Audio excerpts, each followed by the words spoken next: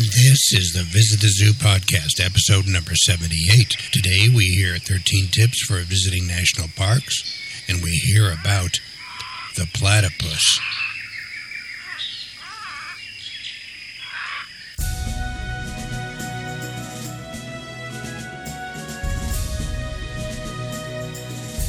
Hello and welcome everybody to another episode of the Visit the Zoo podcast, and I am your host. My name is Frederick Fishman, and I'm the author of the 12-book, 120-animal Visit the Zoo series of Kindle books and print books, audiobooks, DVD, and also a new Animal Central subscription website, which will be coming very soon. I would say probably within a week or less. And you can look at a preview of the Animal Central subscription website by going to the website, the placeholder website we've got at animalscentral.net. That's animals as plural, animalscentral.net.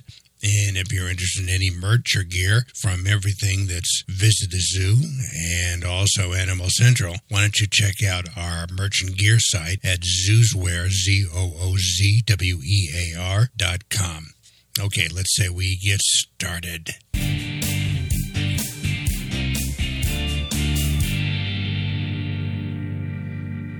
I ran across this article about national parks. This is from the Tribune News Service, and there's 13 different suggestions that they have of how you can enjoy and navigate the national parks that you'll probably be going to this summer. So let me just read these off to you, and you may want to keep them in mind. The first thing is probably the most important, and that is about the wildlife. The wildlife is in its natural habitat. They're unpredictable. And as many animals follow migration patterns or adjust to their movements to weather conditions, you have to be careful. All I can say is the animals are wild, and this is not a zoo. I've had two encounters, one at Grand Canyon National Park, when the cute little squirrels come running up to you and begging for food, and you want to stay away from them because they are the most dangerous animal in the Grand Canyon. They're even more dangerous than the mountain lion or the bears or anything else, and that's because they carry bubonic plague. The other encounter we had was at Yellowstone. Walked out of our cabin, and there was a 2,000-pound buffalo. Now, buffalo can run 35 miles per hour when they get up ahead of steam, and they'll just mow you down, so you got to be careful. The second tip for going to a national park is you got to call the park before setting out. You got to make sure that the weather conditions are correct for you because they can vary. Fast, unexpected changes in the atmosphere can also be common. So you may want to check out the weather there. And remember, the national parks are more popular than ever. In 2018, American national parks saw more than 300 million visitors. That's pretty incredible. Number 4, you can make reservations for campsites. You can make reservations for campsites in some national parks, though many offer campsites on a first-come, first-served basis. So keep that in mind. And number 5, you don't need to rough it. You don't have to go out there, with a blanket and a pillow and wish for the best. There are different accommodations that you can get, and you can always get a hot shower and a comfy bed. So check that out. And number 6, what to pack? Well, number 1 is hiking boots. You're going to need a good pair of shoes. Flip-flops, it's just not going to do it. You should also be sure that you carry sunscreen with you, a hat, a sun shield of some type for your clothing. I'd cover your arms and neck if possible because you're going to be out there in the sun. Carry insect repellent, first aid kit, rain poncho, compass, waterproof phone case, a dry bag, fanny pack, whatever things that you need to make yourself comfortable. Number 7, be sure to book your lodging in advance. And I mean way in advance. During the high season, hotels at popular parks book up months in advance, so do yourself a favor, reserve your room as soon as possible. Number 8, cell service may be spotty. There are many parks where you don't get a cell signal. Even in well-connected national parks, you might be looking at about a 50% cell phone coverage. You can't rely on that, which means you can't rely on your GPS. So take one of the maps at the visitor center. Number 9, prepare your car. Make sure that all of the levels are up to the top and your tires are properly inflated. Although national parks are often associated with road trips, you may want to step outside of your vehicle upon arriving and make sure that everything is in good shape. Number 10, and take safety seriously. Backcountry hikers and campers must take the park's safety guidelines as gospel, no matter what level of experience that you have. Be sure to tell the park rangers to sign in the log if you're headed out into the wilderness or if you plan to be there for a night or two. Number 11, avoid off-roading. Despite what SUV ads might have you believing, you likely won't be able to careen across the wild landscape of a national park. Number 12, bring your dog. That's right. Many national parks allow dogs, and some even have kennels. The caveat is that they have to be leashed at all times for their safety and the well-being of the wildlife, and you must clean up after them. And finally, number 13, it's cheaper than you think. The majority of national parks don't charge an admission fee. Those that do, such as Bryce and Arches, offer free admission on 5 days. So keep those in mind. And I've just got one more thing that I want to tell you about the national parks, just to give you some numbers of how many people visit these parks. And these are the top 10 parks and the annual visitation at each one. Number 1 is the Great Smoky National Park. That has a annual visitation of 11.421 million. Grand Canyon, 6.3 million. Rocky Mountain National Park, 4.5 million. Zion, 4.3. Yellowstone, 4.1. Yosemite, 4 million people visit Yosemite annually. In Acadia, up in Maine, 3.5. Grand Teton National Park in Wyoming, just south of Yellowstone, has a population of 3.5 million. Olympic National Park up in the northwest, the far northwest, 3.1 million. And finally, Glacier National Park has a visitation of 2.9 million. So if you're going out to National Park, have a great time. You will enjoy the beauty and scenery. It's some of the memories that you'll make, you'll never forget. And finally, let me give you the 5 curated content stories that you can pick up and read. These are 5 stories that I've curated for you and put in the blog at vtzlife.com. You can grab the links to these 5 stories there, or you can go to zooanimals.info, and in the description, you'll see links to these 5 stories. The first one is what animal rights activists forget. Number 2, how technology is improving the lives of animals. Number 3, if you see a wild baby animal alone, don't move it. Number 4, nothing to fear. How humans and other intelligent animals might ruin the autonomous vehicle utopia. And number 5, some students with emotional support animals say they don't feel supported at NU's residential services. So those are the 5 curated stories. Again, you can look at them or get links to them, and then you can look at them at vtzlife.com or go to zooanimals.com. Look at the description for this episode number 78, and you will see the links to these 5 stories.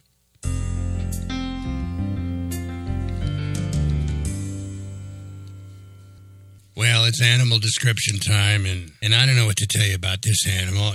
I learned so many new and strange things about it. It's the platypus.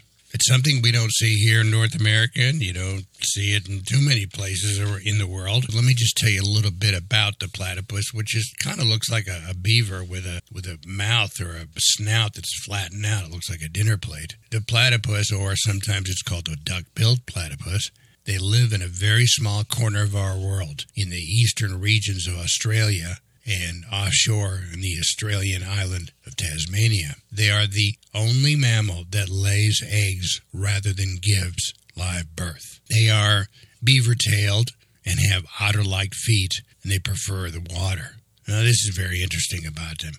They are venomous, and only one of a few mammals on Earth that are venomous. They have a spur on their hind foot that can deliver venom that is very painful to humans. Platypus was once hunted for their fur, but now they are protected, and they are the symbol of Australia, and they're not under immediate threat. They were first encountered in Australia by Europeans in 1798, and the first descriptions were so odd in the way they looked, people thought there was a hoax back then with the flat bill and the odd attributes.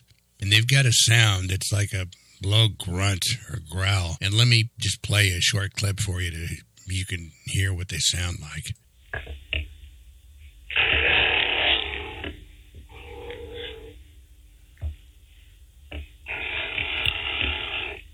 That's it. That's the platypus.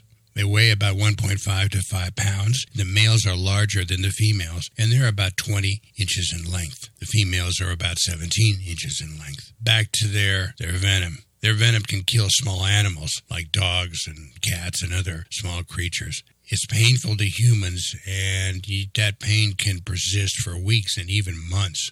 They have sensors on the end of their snout that detect electrical signals. They're semi-aquatic. They live in small streams and rivers, and they're excellent swimmers. They're warm-blooded, and they have a body temperature of about 90 degrees. They eat worms, larvae, freshwater shrimp, crayfish, and they're eaten by snakes, rats, owls, hawks, and eagles. They spend about 12 hours per day looking for food. Their oldest fossil dates back 100,000 years during the Quaternary period. They're a relative of creatures who once lived in South America, which was once part of the continent, the grand continent of Gondwana. 167 million years ago, that's when they lived. Today they live about 17 years max, normally 11 years, or somewhere in between. They are kept in small numbers in conservation programs for study and also protection, but they are surviving nicely so far in the wild. So that's a little bit about the platypus.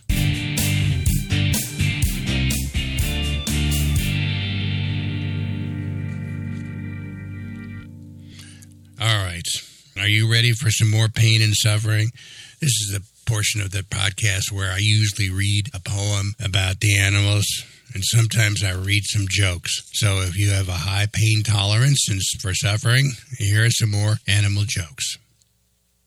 How can you tell if there's an elephant in your dessert?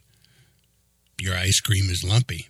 What did the dog do when a man-eating tiger followed him?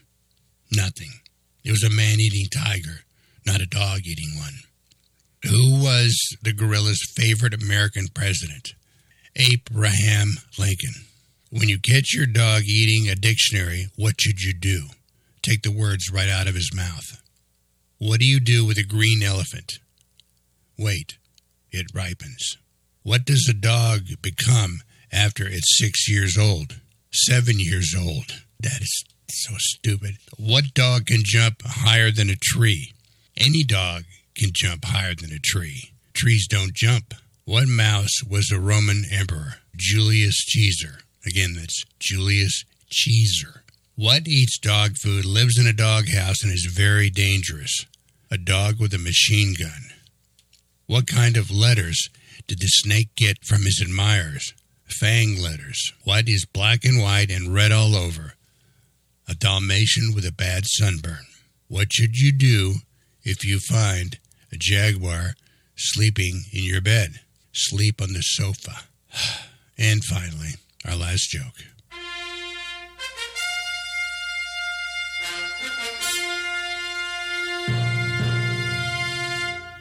What do you get if you cross a woodpecker with a carrier pigeon? A bird who knocks before delivering its message.